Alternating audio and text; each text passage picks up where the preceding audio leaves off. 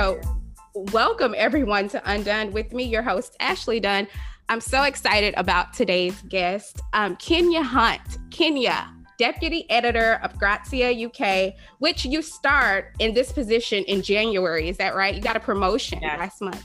So exciting. Thank you.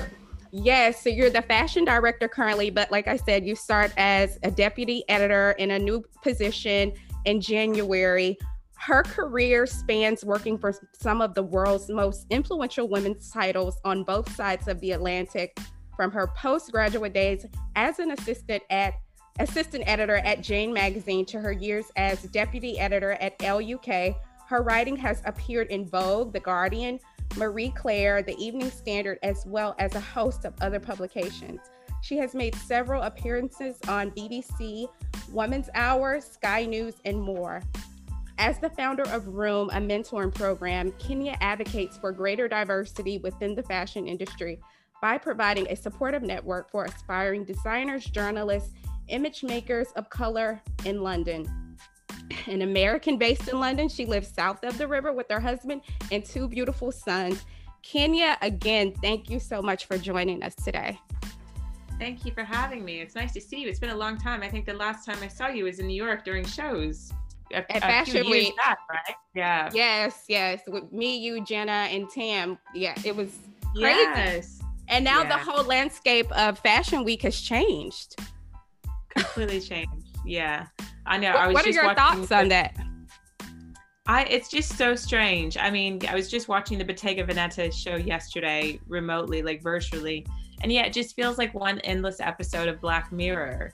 Because we've just been consuming everything via the screen. And at first, I think because we were all traveling so much and it didn't seem sustainable, a lot of my peers and I, we were all relieved. We were like, okay, at least we can just take a breather. But now I think everyone's missing it. I'm missing people in person and looking at clothes up close and listening to, people talking about the creative process. And so I'm starting to get nostalgic for it. I know it's definitely different, but we have the vaccine, so hopefully we can get back to it soon. Yeah, because I'm dying to get back to New York. I've never been away from home for so long, from the States for so long. So I know. And speaking of the States, Kenya, like I just read in your intro, you have had and continue to have a successful career in fashion. One of few, I will say, not many Black women. You have been successful, and your consistency in the industry has, inspired so many people, such as myself, which is why I had to have you on the show. But your journey started in Virginia. Is that right? You grew up in Virginia. Yeah. What were your career aspirations as a child? I know that you were a trained dancer as a child, but what were you thinking of as a career when you were, say, 7 years old? What did you want to be when you were young? Yeah, I mean, when I was a young girl, you mentioned age 7. So that was around the age where I was probably like making my own books. And my mother has an old memory book where I would each year write what I wanted to be growing up. And I think at around age 7 or 8, I'd written that I wanted to be a fashion designer. So even, when I was really young, I was like consuming all my mother's magazines and really looking at it, with a certain degree of aspiration. And then I think eventually that kind of settled into like being an editor and wanting to be the person who determined what went on the pages and things like that. Wow. And you've spoken in several interviews about how your grandmother, your mom, and your aunts were like your early influences in fashion and like your first taste of them going to like Ebony Fashion Fair. My mom I remember her pink compact. Like, I was like, oh my God. I connected to that so hard. How were those early days of watching your, mom, your grandmother, and your aunts and hearing their conversations? How did that inform and shape your first view of fashion? I mean, I think it shaped it in that, it just really taught me quite early on to love and appreciate it as a form of self-expression. I mean, I think, because I also grew up in the church. So there's that idea of like Sunday best, like it's really sort of dressing for the person you want to be, how you want to present yourself to the world and all of that. And so I think that, it really sort of ingrained in me this real idea that we can use fashion to you know, just be an extension of who we are, and also tell the world how we want to be seen, or, you know, how we want people to treat us. Obviously, we know, due to the complexities of, you know, race and gender, you know, that can add extra layers in terms of like how the world perceives you and receives you. But fashion is still a real powerful, you know, tool that, you know, that we have and that we use. And so you land your first job post-grad at Jane Magazine as an assistant editor. That's huge. Especially being a Black girl, because me coming up the ranks and trying to find my place as a Black woman in this whole, you know, in fashion had been daunting for the longest time. Like, I didn't feel seen or represented. So it were women like you in which I said, oh, well, she's thriving. She has a successful career. I too can as well. And mix both journalism and fashion together, right? Yeah. You land this job. Do you remember what it felt like to land that role? Yeah, I remember feeling really exciting. And, you know, so when I first joined Jane, I joined it as a research assistant, and then eventually got promoted to assistant editor, because there's different layers to like those junior roles. And then I guess assistant editor is probably the more at the top of like the junior level, and then associate editor, and you keep going on and on. But I just remember being so excited because, you know, I'd had like all my internships and everything. And then I've been writing all these emails to one editor after another, trying to get their attention, trying to get a foot in the door.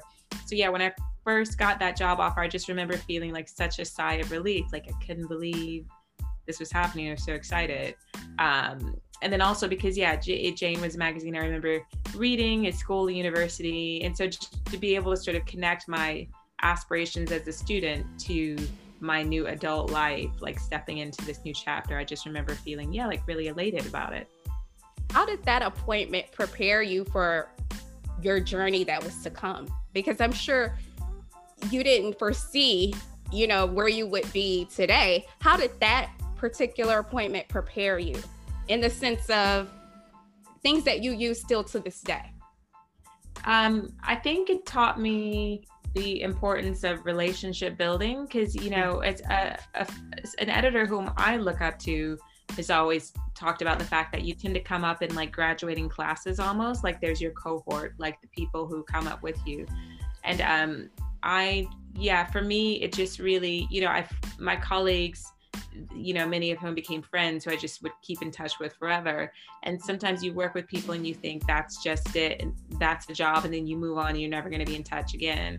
But I think what it really taught me is that so much of our work can be relationship driven, and you just keep bumping into people. Like, you don't leave a job and just leave the whole world behind. Like, you will keep interacting. If you're in an industry, your paths are bound to sort of cross again. And so it's much nicer when you can work collaboratively and have a great rapport, as opposed to if you're like sort of burning bridges as you go along, or just thinking like, okay, I have no use for this person, so I'm not going to interact with them anymore, or things like that. It's much nicer when there's a real sort of familial, collaborative kind of community vibe. And then, so American Girl in London. So you got a job offer. Is that what brought you over to London? Yeah, I never studied abroad and had always wanted to live abroad as an adult. I was born in Germany, but moved back to the States when I was too young to remember it. Mm-hmm. So yeah, when I had this job opportunity to be global style director of an international network of free daily newspapers called Metro, I jumped at it purely for the experience of living elsewhere and getting a chance to sort of, you know a different part of the world. Definitely. And then you would then go on to LUK in 2015 as fashion features director, later as deputy editor. And then, as I mentioned earlier, last year you joined Grazia UK as fashion director, and you were promoted recently again to deputy editor. You have described your career path as conventional and linear. Given your role in the fashion industry, Kenya, what obstacles and or opposition have you had to face and overcome? I mean, I think, just it can be everything from like, being met with, basically other people's expectations. You come across people who just think, okay, this is not in the cards for you, or this is not where I see you headed. I don't think you're capable of this or that sort of thing. So I think it's just sometimes, especially when you're a junior, you're coming up, and it can be hard, you know, because you really need to have people in your life who really believe in you and also want to help you win when you're a young aspiring writer, stylist, photographer, anything. And so I think some of the bigger challenges I came up against when I was young was just really proving to people that, you know, I can do it. Why not me? I'm worth the time and the investment. Give me a chance to write these stories. Give me a chance to get these bylines and that sort of thing. And then as it became more senior, I think some of the challenges were more so about earning respect, you know, from people who don't necessarily think that you should have space in the room, or people who just aren't necessarily used to seeing women of color in these positions. And as a result, just aren't accustomed to it, like you haven't been exposed. But I mean, those are just a few examples.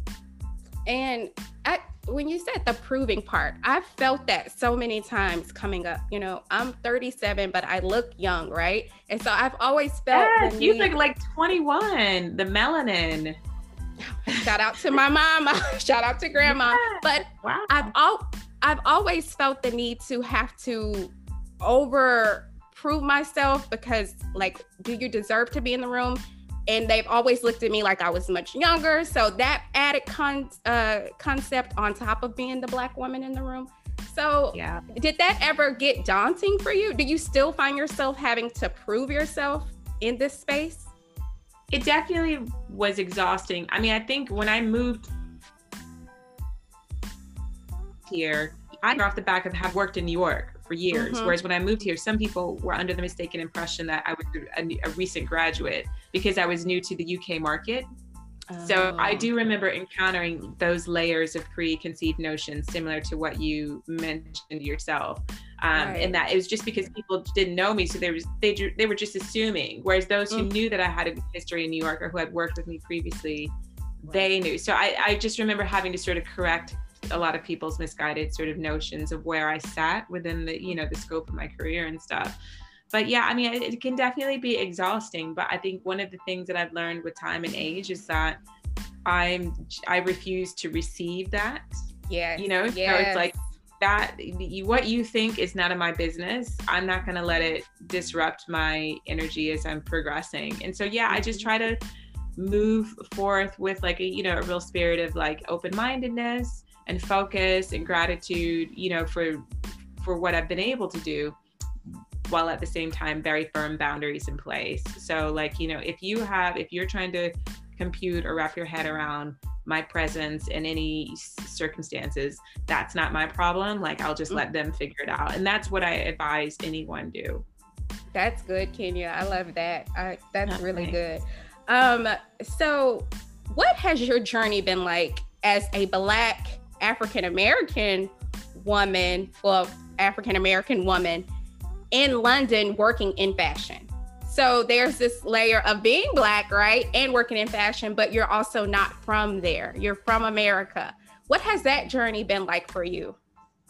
Yeah, you know, in my book, I talk a bit, there's a chapter called The Front Row, which I wrote in my book, Girl, in which I talk about that added layer of isolation. I think, you know, navigating the fashion industry as a newcomer, no matter where you come from, can be isolating, because, you know, fashion is filled with a lot of people who came from outside the bubble of fashion. So whether that be from more rural environments or other countries or, you know, whatever.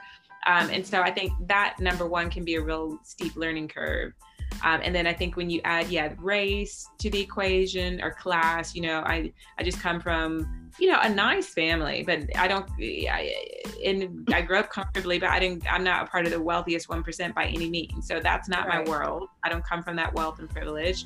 And like you said, you know, I'm a Black American woman. So I think there's layers and layers of like, you know, outsiderness that were compounding. And so, but I think it forced me to be, in a way, I think it kind of worked in my favor, because I always had this kind of like, there's nothing to lose open-mindedness about it. Right. Because I didn't come up in the sort of the system here. So I had no problems with just sort of talking to people just saying hello, striking up conversations with people, cold calling people. Cause I'm just like, what do I have to lose? This is my country. It's all, it's all a bit of a crapshoot for me. So I would just kind of always approach it with like, why not? So in terms of my relationship building, I would often sometimes just pull the American card and just have it, just be like, hey, I'm not from here. So I thought it allowed me to get away with more because, I could flout some of the conventions of the fashion industry and be a little bit more friendlier and outspoken and more frank because of it. Whereas here, I think, people tend to historically be a little more reserved, and it can be a bit of a tougher audience. But I would just like, just chat with anybody at these shows and things like that. Those shows can be, before we dive into the book, which I'm so excited about, what advice would you share to fashion girls who are gonna listen to this episode and they're wanting to pursue a career in fashion and they look like you and I, or they may not look like you and I, they're just wanting to carve out space in this industry in which it's new. I think that we're going into a new dynamic of it. It doesn't look like it did before. What advice would you share? I just think I would advise them to really remember that the sky's the limit. I think sometimes it can seem quite scary coming out of school or navigating the job market during a time like this when the economy is in flux. But at the same time, because everything is changing in fashion and the ground is shaking beneath everyone's feet, there's so much change happening that it really is a bit of what you make it. Also, when I was coming up, things were more opaque because shows weren't being streamed live online, when I was coming out of school, and you didn't have Instagram, didn't even exist. Now you get such a window into every facet of the making of fashion that, you're more educated, as a consumer, but also as an aspiring professional. And then you have the tools to create your own content. You don't even have to wait for a legacy publisher to give you a job. You can get your own thing up and running. I mean, what is her name? I don't know how to pronounce her name. The hilarious young Kenyan comedian. I know who you're talking about. I think it's Majimbo. I don't want to butcher the pronunciation of her name. She's a gorgeous girl, very funny, and she's like my new obsession. She, could not be farther away from New York and Hollywood. But she has created her own platform, and New York and Hollywood have come to her. She's being featured in all the magazines. Everyone knows who she is because she's put out this really brilliant, hilarious content when, at a time when we all need to laugh. And I just think, thanks to all these tools, you really can just, if you have a really clear vision and point of view, you can create your own content and capture someone's attention, even if you haven't gotten that dream internship in New York or gotten that job assisting that stylist you really wanted to assist in LA. There's still pathways in. That's good, Kenya. I'm sure people will be able to take that and use it. That was really good. So I'm so excited about this book. First of all, I love the title. And I love the different ranges that you gave it. It's like girl, then it's like GUR, it's like girl, then it's like girl. Kenya. Okay, girl, essays on womanhood and belonging in the age of Black girl magic. Now available on Amazon and where books are sold. The perfect gift for the woman in your life. What inspired this book, Kenya? Was it Black women? I mean, what made you say 100%. This is what I want to put out? Talk to us. 100%. I mean, it was my group chats, my closest girlfriends, and everything that we were going through. I mean, I think a lot of the seeds of this book, were planted in my group chats and then some of my my journals, because I'm a real avid journaler. I like to write in my journals. So I think between those two things, because there was so much going on in our lives, my closest girlfriends and I, it was like navigating work, really annoying situations at work, frustrations with our being mothers, and then juggling the two, and then things that flare up with your friendships, but then all the joyful stuff as well, like all the jokes, all the humor, and also noticing how we spell things phonetically, like the range of our language and how we speak to one another. So yeah, that's what really inspired my essay, girl, and also the use of all those phonetic spellings, because that's just how we talk to one another. I was like, this is so Kenya, I have to talk to her about this. What did you learn? Okay, what did you uncover and what did you learn about yourself and about Black women when you were going through the process of writing this book? Like, you're already, a Black woman, you feel like, I already know us, I got us down, but what did you uncover about yourself and then in your process, Black women in general, that you didn't know before going into it? Well, I feel like for me, it was more so kind of confirming what I already knew and loved about Black women in general, and then introducing new sort of revelations about myself personally. And that is, in terms of, I can only speak to my specific experience rather than for the whole of Black women. But, I just love the way that we show up for each other consistently. I can't say this is the case for all Black women everywhere, but the vast majority in my life, I've seen so many examples of this and have participated in it and experienced this intense form of advocating for one another. But even watching what's happened globally, if Black women weren't speaking up for Breonna Taylor, there would have been no national outcries. And so seeing what happens when we really show up for each other. And so that, this book has really confirmed that for me, because, I invited 5 incredible women to contribute their stories and their essays, and just seeing how they, it's been such a joy watching them connect with one another, how we've all, the relationships are taking on their own forms and, doing the book together, watching others put each other on and support one another, and also support me in the promotion of this book and how supportive they've been. And they all have their own projects going on, and we're just really, we have each other's back, and that I love. And also my girlfriends and my family, and how this really does feel like it's been a product of like a collective love and a celebration and honoring of, a collective group love that I've, been privileged to experience. Did this feel therapeutic at all, writing this book? It did in a certain way, because I think it helped. I started writing it to sort of try to make sense of the last 10 years of my life, give or take. And it really allowed me to do that. And so, yeah, it did feel quite therapeutic in that way. Okay, so this is an excerpt from the book, and you say, the idea of a bad bitch is not new. For many of us, the notion that we had to be firing on all cylinders at all times was baked in our upbringing, with parents in all corners of the diaspora going so far as to instill in their children the idea of having to be twice as good as their white peers in order to earn just as much.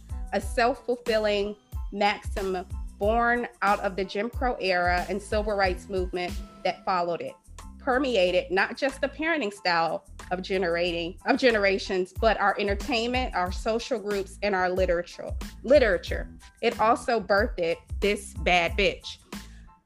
Wow, that was good. Is this book permission for Black women to be, or not even permission, but the okay, like, girl, it's okay to just be, and feel free to be you in any, whether you're a bad bitch, whether you're simple, whether you're whatever it is in whatever space you take up? Is this permission or the go ahead that, girl, just do it? Yeah, I would say less permission, but more encouraging. Yes. My women friends and the women I know and don't know to not wait for permission. Just seize the opportunity to just lean into just being. I mean, the way you verbalized it is perfect. Girl, it's okay. You know what? I mean, this year has been a lot. We do not have to be firing on all cylinders all the time. We don't have to be in the headlines, or we just honestly, just the work of getting through 24 hours in the midst of a pandemic is a win. So I think it's just, really kind of allowing ourselves to be without and rejecting all of the extra sort of weight that's often, pushed on us. you know, which is not a new experience, you know, like, you know, dissertations and books and panel discussions, you know, there's so much discussion about everything from the politicization of our hair to our bodies to, you know, the way we choose to conduct ourselves in the public space, in the workplace, you know, all of that. You know, I think it's just really encouraging women to feel free to reject that and just really sort of lean into all of those isms and those quirks and like that unique sort of alchemy that makes each one of us individually who we are. You know, we're not a monolith, which we all know. There's this Damon Young who blurbed my book, who's someone I really admire. He is one of the co-founders of Very Smart Brothers on the Root. He said, like, if there are 40 million Black people, then there are 40 million ways to be Black. And so I love that sentiment. And so, yeah, it's definitely like, you know, this book is in a way is me just sort of encouraging women to, you know, just say, it's okay.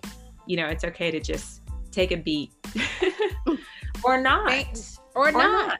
Yeah. I loved it. Like, we don't have to be firing. Like, we don't have to be the sexy. We can just be like whatever space we take up. And I love that about this book. Before I think our time is almost up, I have 2 questions. I hope I can get them in really quick. Where are Black women going in 2021 and beyond? This year, you know, a lot of things were uprooted, right? What's the trajectory of Black women? Where do we go next? What's next for Black women?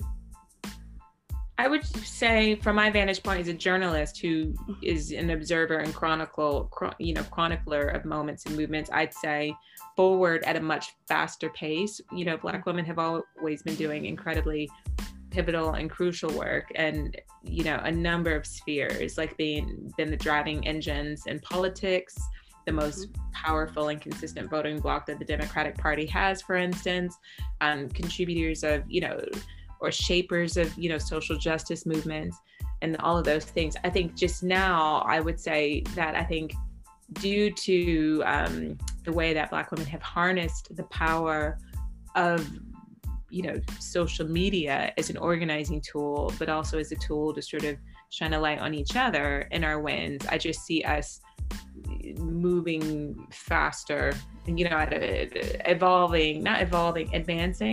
That's the word I'm looking for. Advancing at a higher rate. And you know, so many people ask me, is this a trend? Is this a trend? And I really don't think it is, because we show up, and we show up for ourselves. And also because we really have powerful tools to really advocate for ourselves. As a result, I just can't see this really moving backwards. What do you hope readers feel after they read this book?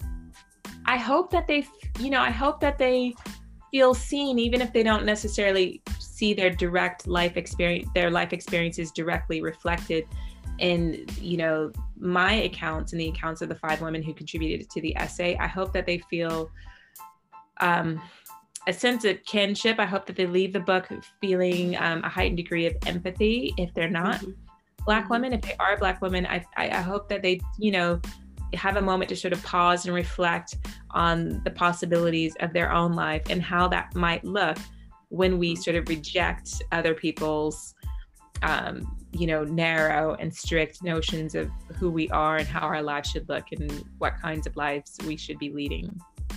Kenya, thank you so much for joining us today. This was so good. Thank you so much. I'm so excited for this. I will, let you know when it comes out. Tell the people where they can follow you if they're not already. They should be, but tell the people. I'm on Instagram more than anything because I use it so much for work, and I'm on Instagram, I think, as Kenya Hunt, and then I'm on Twitter as Kenya in Hunt, but I don't have the best Twitter voice at all. So my Twitter is very dry, whereas Instagram I tend to post a lot more. You do. You guys make sure you follow Kenya. Kenya, have a beautiful holidays. Thank you so much for being a part of this. I'm so excited, and I will keep you posted. Thank you so much. Thanks. Have a Merry Christmas. Talk to you soon. You too. Bye. Okay, bye-bye.